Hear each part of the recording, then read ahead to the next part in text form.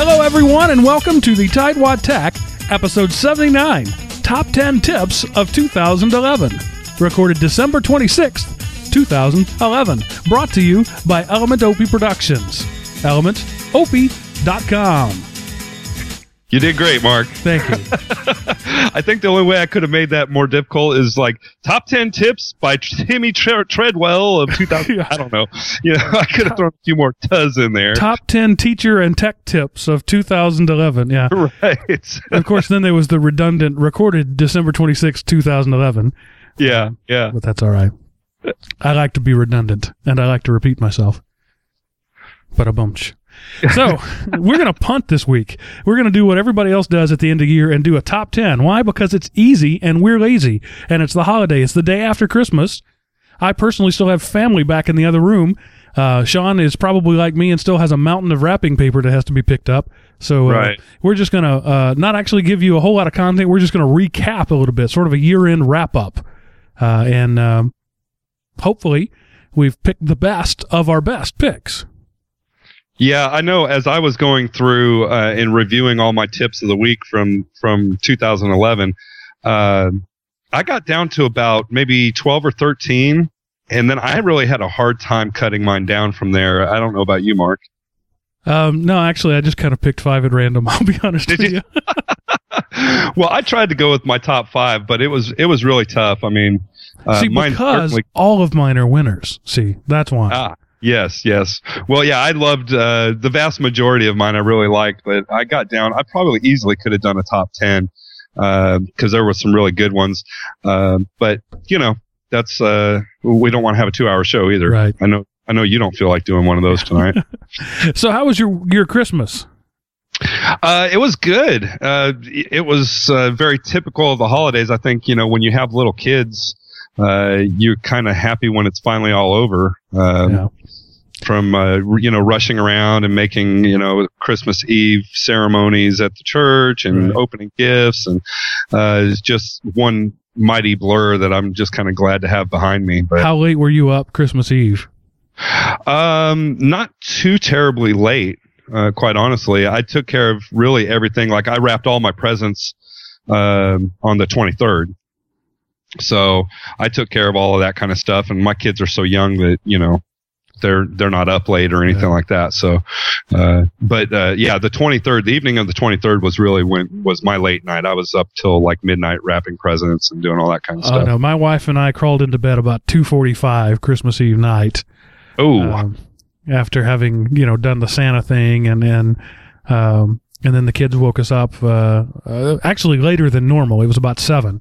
Oh, okay. That's pretty good. That wasn't terrible. And then being on a Sunday this year, we had that odd thing. We had to open our presents, do all that, then get ready and go to church. So we did that. And then we had 2 waves of family. We had an afternoon wave and an evening wave of family come over. Wow. And then some of them came back tonight too. So we've sort of turned a one-day celebration into 2. But it's great. My wife used the Pod to wrap presents in because it's secluded and private and the kids aren't allowed in there, so she knew she'd be alone. I came in here to do this show, and there was like not 1 square inch of space to put my laptop or to do anything. I've got this 8-foot table in here. She had filled all of it with wrapping paper and boxes and tape and scissors. Oh, wow. And it was all still here. So I had to do up a little tidying up. I have a picture that I took of my 3-year-old, Elise, literally knee-deep in wrapping paper at one point during the day. It looked like a Christmas wrapper store erupted in my living room. It was terrible. Because, our kids are little, so they get cheap stuff and lots of little cheap stuff. So, like, My Little Pony stuff or little dollies, and they all cost $1 or $2 each. And so you think, I'll spend $20 on them. Before long, that's 25 presents, and you've only spent, $25 or $30. There was lots of wrapping, lots of boxes. The boxes came up about halfway to the top of the tree. I'm not kidding. It's a 7-foot tree, and the boxes were 4 feet tall. But as a kid, those are the memories you cherish. Absolutely, yeah. Yeah. They won't remember that it was cheap crap that we bought at the dollar store. Right. Because, 5 years from now, they won't have or play with any of that stuff anymore anyway. Oh, 5 weeks from now. Right. Of course, the in-laws brought us, they're fond of bringing musical instruments, the gifts that keep on giving. So we now have a harmonica and an electric guitar in the house. Oh, nice. Yeah. So we've already had to have some rules about that. Those are to be played in your room or outside. Nowhere else. So next on the list is somebody's got to buy him a set of drums. Yeah, I fear that, or a tuba. Yeah. All right. But my favorite toy for my youngest two, actually, is a great big box. They've been playing in that all day long. It's amazing the things you can do with a box. It's like Calvin and Hobbes. So we bought all these presents and everything, and they have them, but they're more interested in playing with the box right now. Okay. Nice. Yeah, I think that plays out across America. Usually when you've got those small ones, they love stuff like that. Yeah, because a box can be anything. Right. It's a fort. It's a princess castle. It's you can flip it over and push each other around, and it's a car or a sled. Or My 3-year-old crawled into one of them, closed it on her, and yelled out, "I'm a present. Open me." You're like, can I return it? I already checked in. The return policy at the hospital is terrible. Oh, yeah. I checked on that about 2 weeks after they were born. It didn't work. Well, it's funny you say that because I had a similar story. My son is 14 months now, and his favorite toy of all the toys he got a lot of different little things, and animated Cookie Monsters and all these kinds of things. But his favorite toy was just a round ball.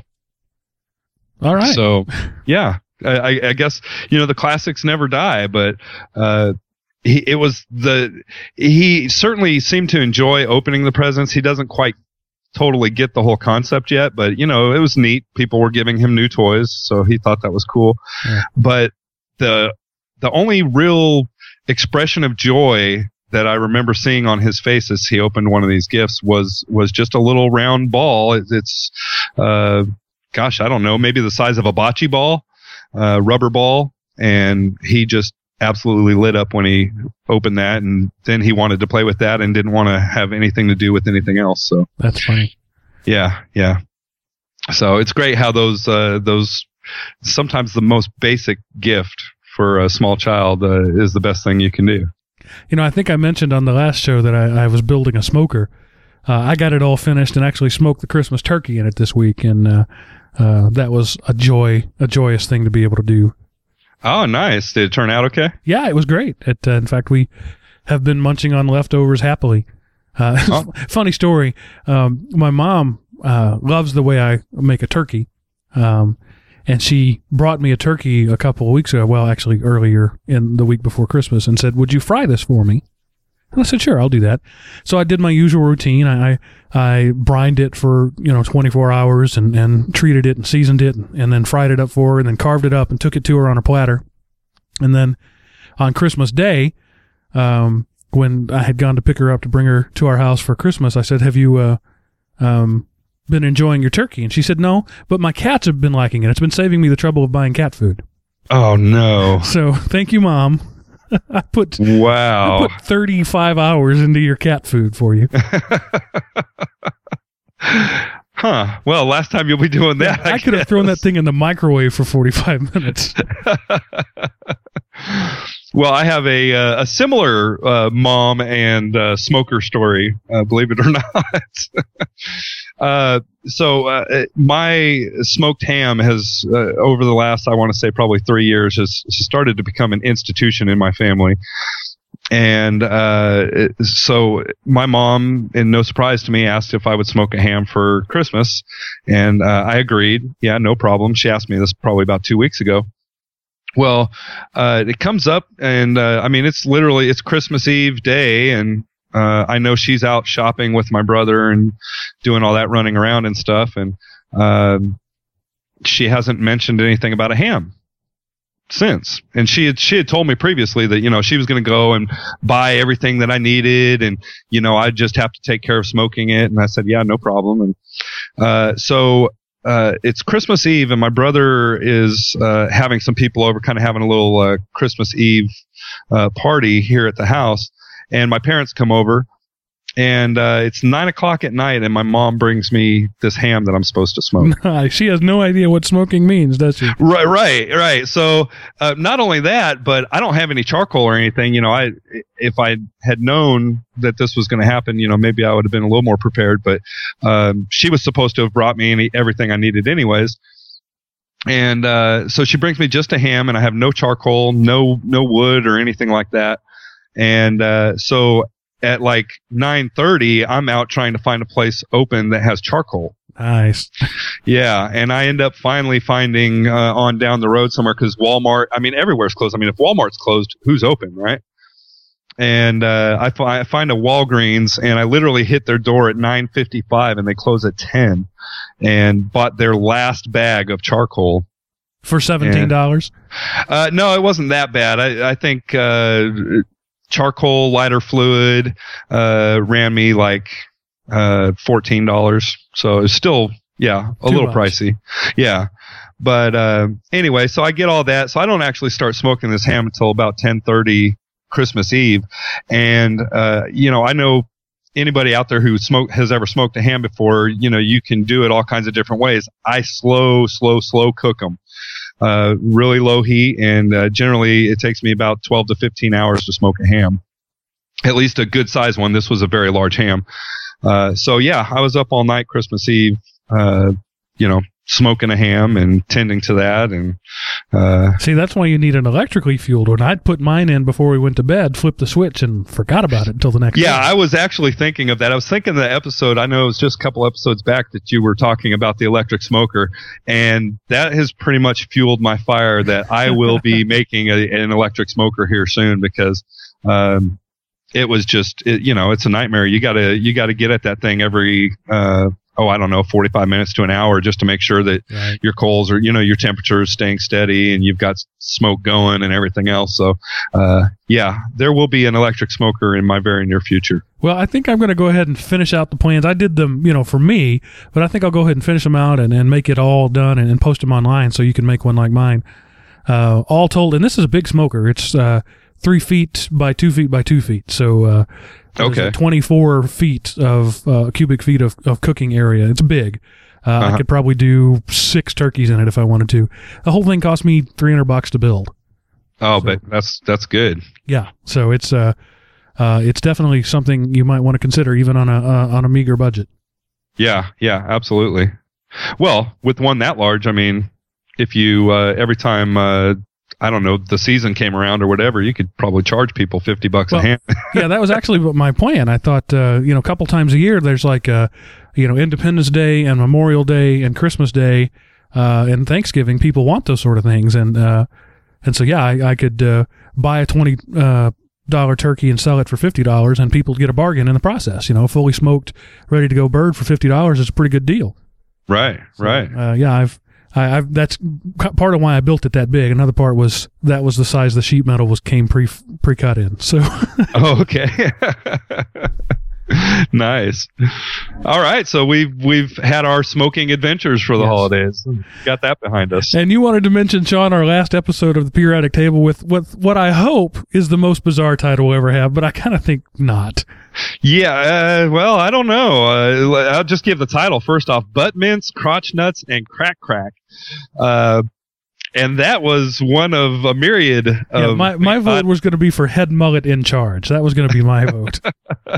Well, if you haven't listened into that show, part of what we do with that show is, as we're recording, the participants will put in the show notes their any running ideas for a title for the show. So as funny things come up or whatever, they'll type that in. And that was the one we came up with, but we must have had probably 15 to choose from. Yeah, it was the most wide-ranging and goofy show we've done by far. Probably the most adult show we've done too. Yeah, I could safely say that. And I'll also say I think it was the most entertaining for me. It was the most fun I've had behind the microphone, I believe. Yeah, of course, it's only our 5th episode, so it doesn't to say it's the most of anything. Who knows? Years to come, we may top that many times over. Well, and that's just why I wanted to mention it, because most of our shows are pretty straightforward. They're very topical. And if you find us mildly entertaining at all in any of our shows, then you definitely want to listen to this one, because I think that's where you're going to get the most entertainment bang for the buck. Most definitely. And we've already, be zero. It's already generated another voicemail from our recurring friend, and it looks like he's going to be regular co-host Jim. Oh, good. Love it. So yeah, check it out. If you haven't already, you got to go listen to that one at least once. And I would say, listen to this one if you haven't listened to any, and hopefully you'll become a fan of that show. And I just wanted to put a little word of warning out there.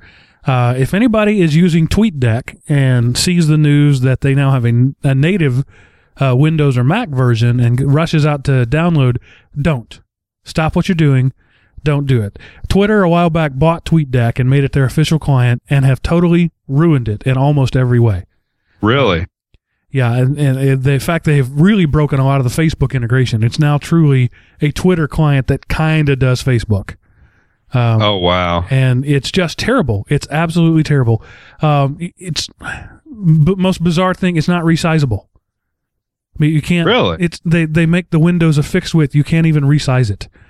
And they've locked you into a single URL shortener and a single image poster, and you can't post videos at all. They did add some cool things like scheduled tweets. That was kind of a cool thing, but okay. Almost immediately after I installed it, I wanted to be rid of it. But they have done a pretty good job of systematically removing all instances of the old Air app from anywhere.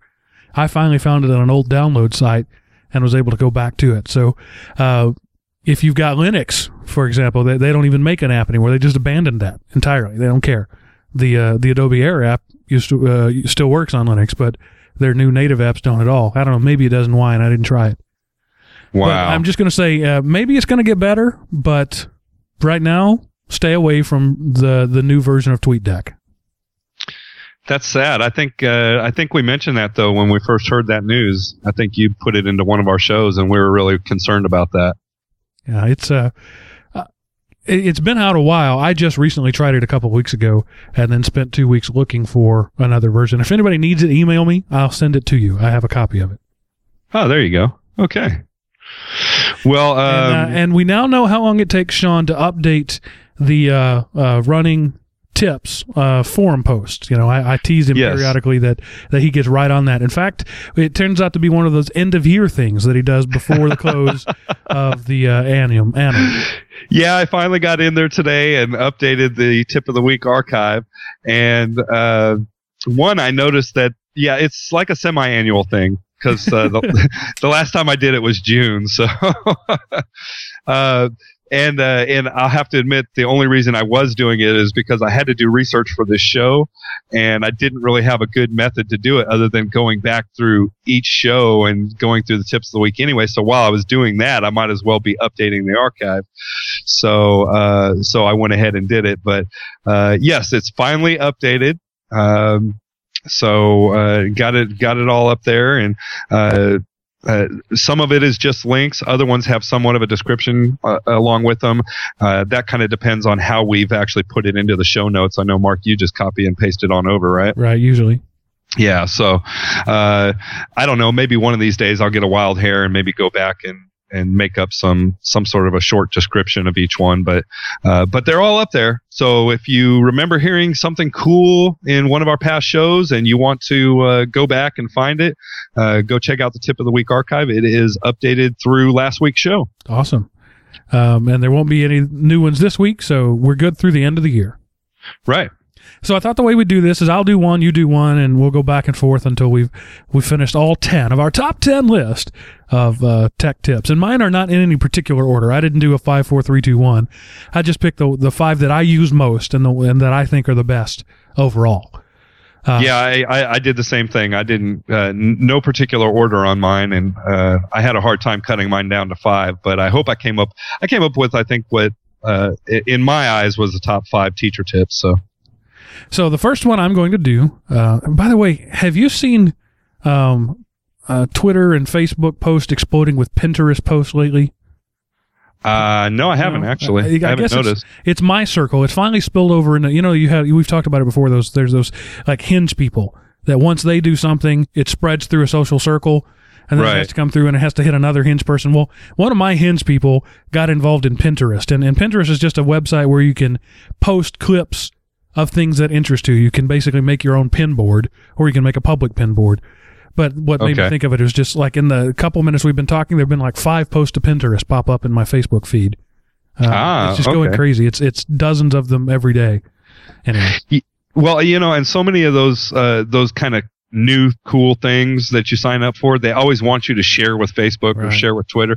I never do that because I'm just I'm afraid of spamming everybody that follows me, so I never sign up. I don't care to know that you just leveled up in Possum Kingdom whatever on Facebook. I don't care. Make it stop doing that. Right, or even things like what am I trying to think? Like some of the social bookmarking sites and stuff like that. I'm not going to do that even. I mean, if I want you to know about it, then I will specifically tell you. I'll specifically make a post if I think it's good enough. But people, if you do that, please don't. Yeah, one of my really good friends is into that, and I'll send her an email saying, "Girl, you're killing me with all these posts. Stop it."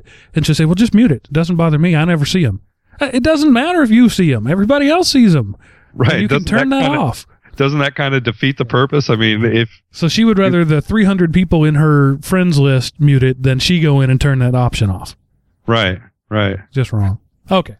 Rant over. My first tip this week is going to be one that was suspicious at first and can still be kind of scary to use, but has saved my bacon on more than one occasion, and that's called Driver Pack Solution. It's from a Russian website, drp.su.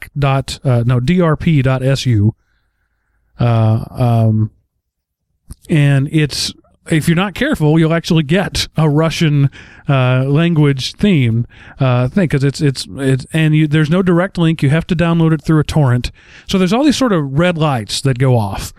These are all things that don't seem quite right. But I've used it, I've checked it out, and it seems to be on the up and up. It's just sort of an unusual way to go about it. But it's really a very cool tool. It's a DVD, 7 gigs, I think it is, of drivers for Windows machines, Windows only, but all versions of Windows. I mean, all the way back to Windows 95. Oh, wow. And you download the thing, you burn the CD, and it then searches anything on your machine for its huge 7 gig database. If it doesn't find it, and if you have a network driver, it'll then search on its website for something that might have been posted since the last DVD download. And I've only found one thing ever that it wouldn't find, and that's because the driver that the manufacturer had made was wrong. So it was sending me, quote-unquote, the right driver, but it wasn't right. It was a Realtek driver that the Realtek themselves say was right, but it isn't. So I actually ended up having to go back and get a different older version of the driver. But yeah, check it out. It's a very impressive tool, Driver Pack Solution. Mark, I haven't used that one yet, but I have a specific situation at work that I think I may give that a shot. I have a desktop HP printer, of course, that a teacher purchased, but swears that the HP says that the drivers are included in the standard Windows 7 drivers. But then you go into Windows 7 and Windows 7 can't find a driver that works. So you're kind of got this no-win situation, right? Right. HP says it works, Windows 7 says it doesn't, and there's no help there. So I may give this a shot at that one to see if it finds something that'll work for me. Yeah, and that may be a situation where, that what they'll feed you is the same driver that HP says works. That's kind of the situation I was in. Yeah, and I don't expect a miracle, but it would be nice. It'd be interesting to see if it did fix that for me. So, all right. Well, I'll jump in here with my first one, and it's a good one. It's just Research and Documentation Online, 5th edition. RAID 05. Right. And RAID 05, I guess, is the best way to say that. No real catchy website name or, Goobaloo or anything like that. I don't know. But it's appropriate because this site is it's probably the best one I've seen out there for doing any kind of research online. It's a great starting place. It's probably not going to be all encompassing, but If you're doing some serious research for a paper or something like that, or obviously if you're out there and you have students that need to do research on a paper, this is a great site to get them on and maybe even at the same time teach them a little bit about how to do research on the internet. It's brought to you by hackerhandbooks.com, and that sounds kind of scary, but it's only called that because one of the creators is Diana Hacker. So nothing crazy going on there on the site. They cover 4 basic disciplines, I guess: humanities, social sciences, history, and then the pure sciences. And you go in there and you can find all kinds of authoritative research, I guess, sites out there on the web. So it somewhat aggregates these sites, but it only uses places that are authoritative, where you're getting good information. It also has a great way of helping you find sources, and then also teaching you how to document those sources within your paper. So creating citations and things like that. So if you're teaching students anything about this research or documenting their research, it's a must-have. I think it's somewhere you need to point your students at. That's Research and Documentation Online, 5th edition. I know sometimes I lay awake at night trying to remember the proper MLA style sheet citation for authors' work cited, right. And this tells you right there. I don't have to lay awake any longer. Right. Well, I certainly know. And I don't remember so much. I guess you had to do a little bit of this in high school. I think they have to do it more now than we did. But certainly in college, boy, if you didn't have everything cited just right, well, then you really shouldn't have even put it in there. I right. mean, they count against that's you. That's exactly right. It's better not to be there than to be wrong. Right. So, I think it's a good thing. I see English teachers teaching this at least at the high school level, and it's certainly a good thing because that is one of those things that as your students go into college, it's a must-have. They've got to know how to do it. All right, my next tip is called WinFF. WinFF, not a great catchy name, but it's a graphical front end for the FFmpeg library of tools. FFmpeg is a cross-platform Swiss Army knife of audio and video. It'll take anything, read anything, convert anything to anything else, and spit it back out as anything else. It's just amazing what it can do, but it's just a command line tool. And the guys at winff.org have created a nice, simple GUI for the FFmpeg libraries. It works for every version of Windows from 95 to Windows 7 on all the Linuxes, and I think on a Mac as well, and also in Unix. It's available in multiple languages, and it's free open source. It's a really great tool. If you need to convert one thing to something else, and something like Handbrake or Format Factory just aren't doing it for you, FFmpeg will. And so WinFF is the way to go. All right. Yeah, it's nice that has that GUI. I know me and Seth, we could both appreciate that. Yes, the GUI kids. Yes. All right. Well, my next one is livebinders.com. I guess, if you're in education, if you're a teacher, you probably already know about LiveBinders, but of course, since this is a top 5, I'm going to have to include it. If you haven't heard of LiveBinders, you've got to go check it out. It's basically just a free website where you can go on there and you can create sort of a digital binder and make a presentation about just anything that you want. What it basically does is it allows you to aggregate information from the web, and you can also upload your own stuff. And but what a lot of people do, they have which I hate, but they have a toolbar, a browser toolbar that you can install, that people who are heavy users of LiveBinders swear by, because as you're surfing the web, you can just kind of mark things and it'll go to your LiveBinder automatically. So as far as ease of use, it's one of the easiest things out there to use. I see a lot of teachers, even at the elementary level, using LiveBinders in the classroom, where their students can basically, it's almost like making a book report or something, basically any kind of a report on anything where the kids can go out there, do their research on the internet and pull that content into their LiveBinder.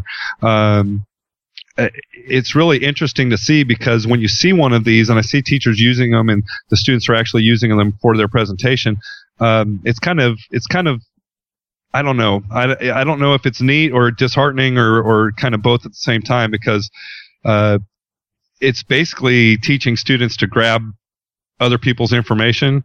And you know how a lot of teachers are so against like plagiarism, right? Right. Like you can't go out there and just grab something to put it into your work, but that's essentially what you do in LiveBinders.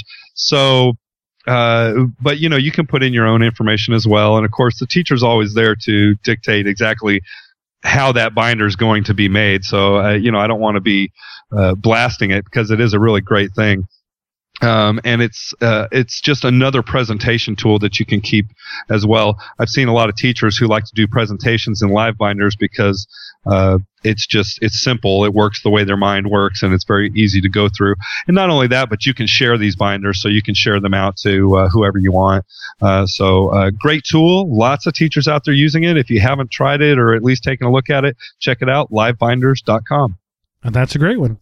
And my next one is another resource site. It's a fellow who is a listener to our show and also just a all-around informed and informative guy, ProfessorMesser.com, where he has free online training tools for everything from the CompTIA stuff to Microsoft stuff, and it's all free. And he does offer paid trainings as well if you need something more advanced. But if you want to do like your basic level stuff, your A+ and your Net Plus stuff, and you want to do that, or your basic Microsoft certs, not the like MCSE, but the low level stuff, the stuff that will get you at a job, at an office or at the first level help desk, he's got all the training online. It's high quality video training available both on the web and on the mobile device. And it's good stuff. Professor Messer, that's MESSER.com. Yeah, and he's got great taste, too, the professor does. Because he's a listener to our show? Yeah. We love Professor Messer, so great shout out. I'm glad you included him in your year-end tips. He's got a great site.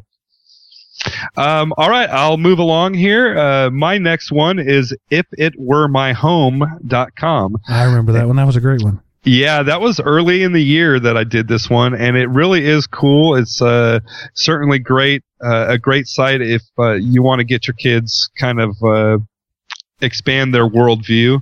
What you do at ifitweremyhome.com is you can go there and you can do a country comparison. You can compare any two countries, but the obvious starting place you're going to do is you're going to start with the U.S. since, I live in the U.S. I guess maybe if you're a listener in Australia, you might start with Australia.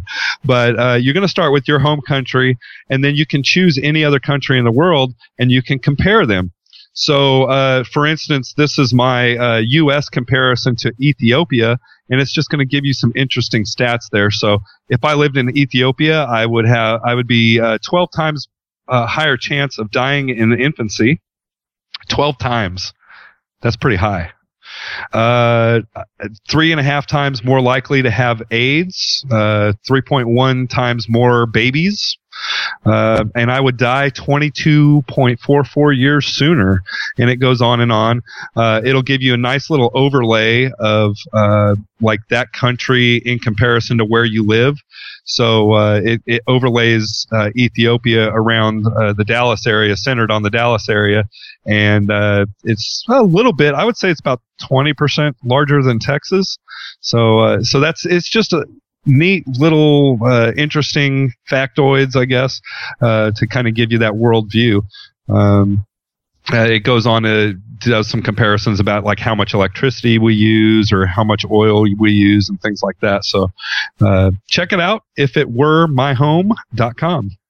Okay, my next one is a fairly esoteric tool, not something you're going to use often, and it doesn't really even have a website, but it's a tool that I have used and that I think is really great when you need it, and that is the Windows 7 USB/DVD download tool. So if you need to install Windows 7 on, say, a netbook, and you don't have access to a DVD, you can use this tool to create a bootable a bootable USB drive of your Windows 7 DVD. So you have to have the original Windows 7 DVD or an ISO file or something like that.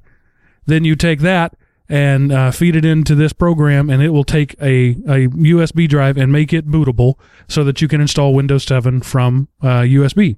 Handy tool. You can get it at cnetdownload.com. And it's not something you're going to use weekly, but it is a very handy thing when you need it. Yeah. Well, and more so as people are making that switch over. I think Windows 7 is really the big one that seemed to be, hooking people as far as converting from XP, don't you think? Yes. Yeah. All right. I'll move on to another great one, Storybird.com. We had the CEO of Storybird on the Tightwad Teacher earlier this year, and Storybird is just it's a site where they provide you with the digital foundations of a book. So you've got professionally created artwork and things like that, and then the students can go in and create the story. So they're presented with artwork, and then they create the story just out of their imaginations. With Storybird, the students can upload things. So like they have characters, but you can upload like a picture of yourself. So if you're the student or whatever, you upload a picture of yourself, and then you're in the story. So there's a lot of different things that you can do there. And many of them are animated and whatnot. So really neat things you can do. There are some classroom management features. This is really geared towards classroom use. So the free plan is up to 40 students in one class. So you actually are able to kind of manage that class. Their paid for versions are very reasonable too, though. They've got a Pro and a Pro Plus that are $69 and $99 a year.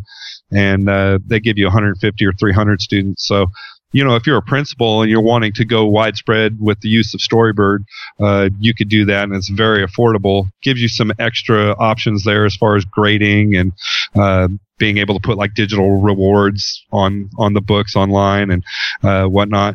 One of the greatest things about Storybird, though, is just this year they came out with basically they will publish your students' books for you. So what this does is it creates a way for you to do some fundraising.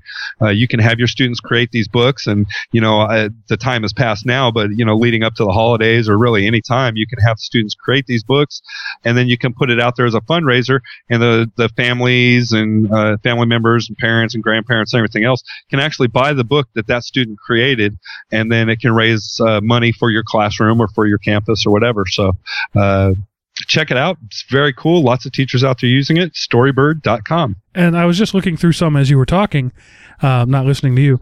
And the artwork it provides are really outstanding artwork. And the end result really is like a professional quality book. And you put the text and they provide the rest. And it's great. Yeah, absolutely. And yet the story is uniquely the students, Exactly. So yeah, it's a great site, and when we talked to the CEO, he was just a great guy, and obviously very passionate about what he's doing, and we actually got a scoop on the whole fundraising thing because they hadn't quite released it yet. They were releasing it like later that week, so we got a scoop on that, which was kind of fun. And my last one is from a company called Void Tools, VOID, and it's called the Everything Search Engine. And it works on all versions of Windows from 2000 and up. And I believe there's also a Mac version of it. Let me look through here. No, it looks like it's just Windows now that I look at it. But it's a very, very fast, very comprehensive search. I have this on all my machines now. And if you've ever used the Windows, the search built into Windows 7, it's okay. It's kind of slow and kind of clunky. This thing is awesome. You can search for anything on your hard drive, on any of your hard drives, in a matter of seconds. It indexes, all of those search engines like that index to make it work. But it indexes in a very non-obtrusive way. You never really know it's there. Like the old Windows XP indexing would make your whole system come to a halt while it was indexing, but this one really doesn't do that at all. And while you pull it up and you start typing, and as you type, the search results change, and it's just great. It's my favorite search tool, and I can't recommend it highly enough. It's called the Everything Search Engine. Awesome. Yeah, for guys like us, that's something that when you need it, you really can appreciate it. Yeah, when you have terabytes of data that you need to sift through while somebody's on the phone with you, right. It's something you need. All right. Well, I'll move right on with my last one, and that is online-convert.com. So online-convert.com with a hyphen in the middle there. There's a lot of file conversion tools out there, things that probably guys like me and Mark would we'd much rather use. But this, as far as, if you're a teacher out there and you're not super tech savvy and you've looked at some other things and they seem kind of confusing, then you might want to check out online-convert.com. So if you're needing to, convert a media file, maybe a movie or something, to a different format, maybe you've got it, in a MP4 and you need to, convert it to Flash or something like that. This site allows you to do that. It's got a very simple interface. So you just choose what format you're coming from and what you want to go to. And then you just kind of hit go and let it do its thing.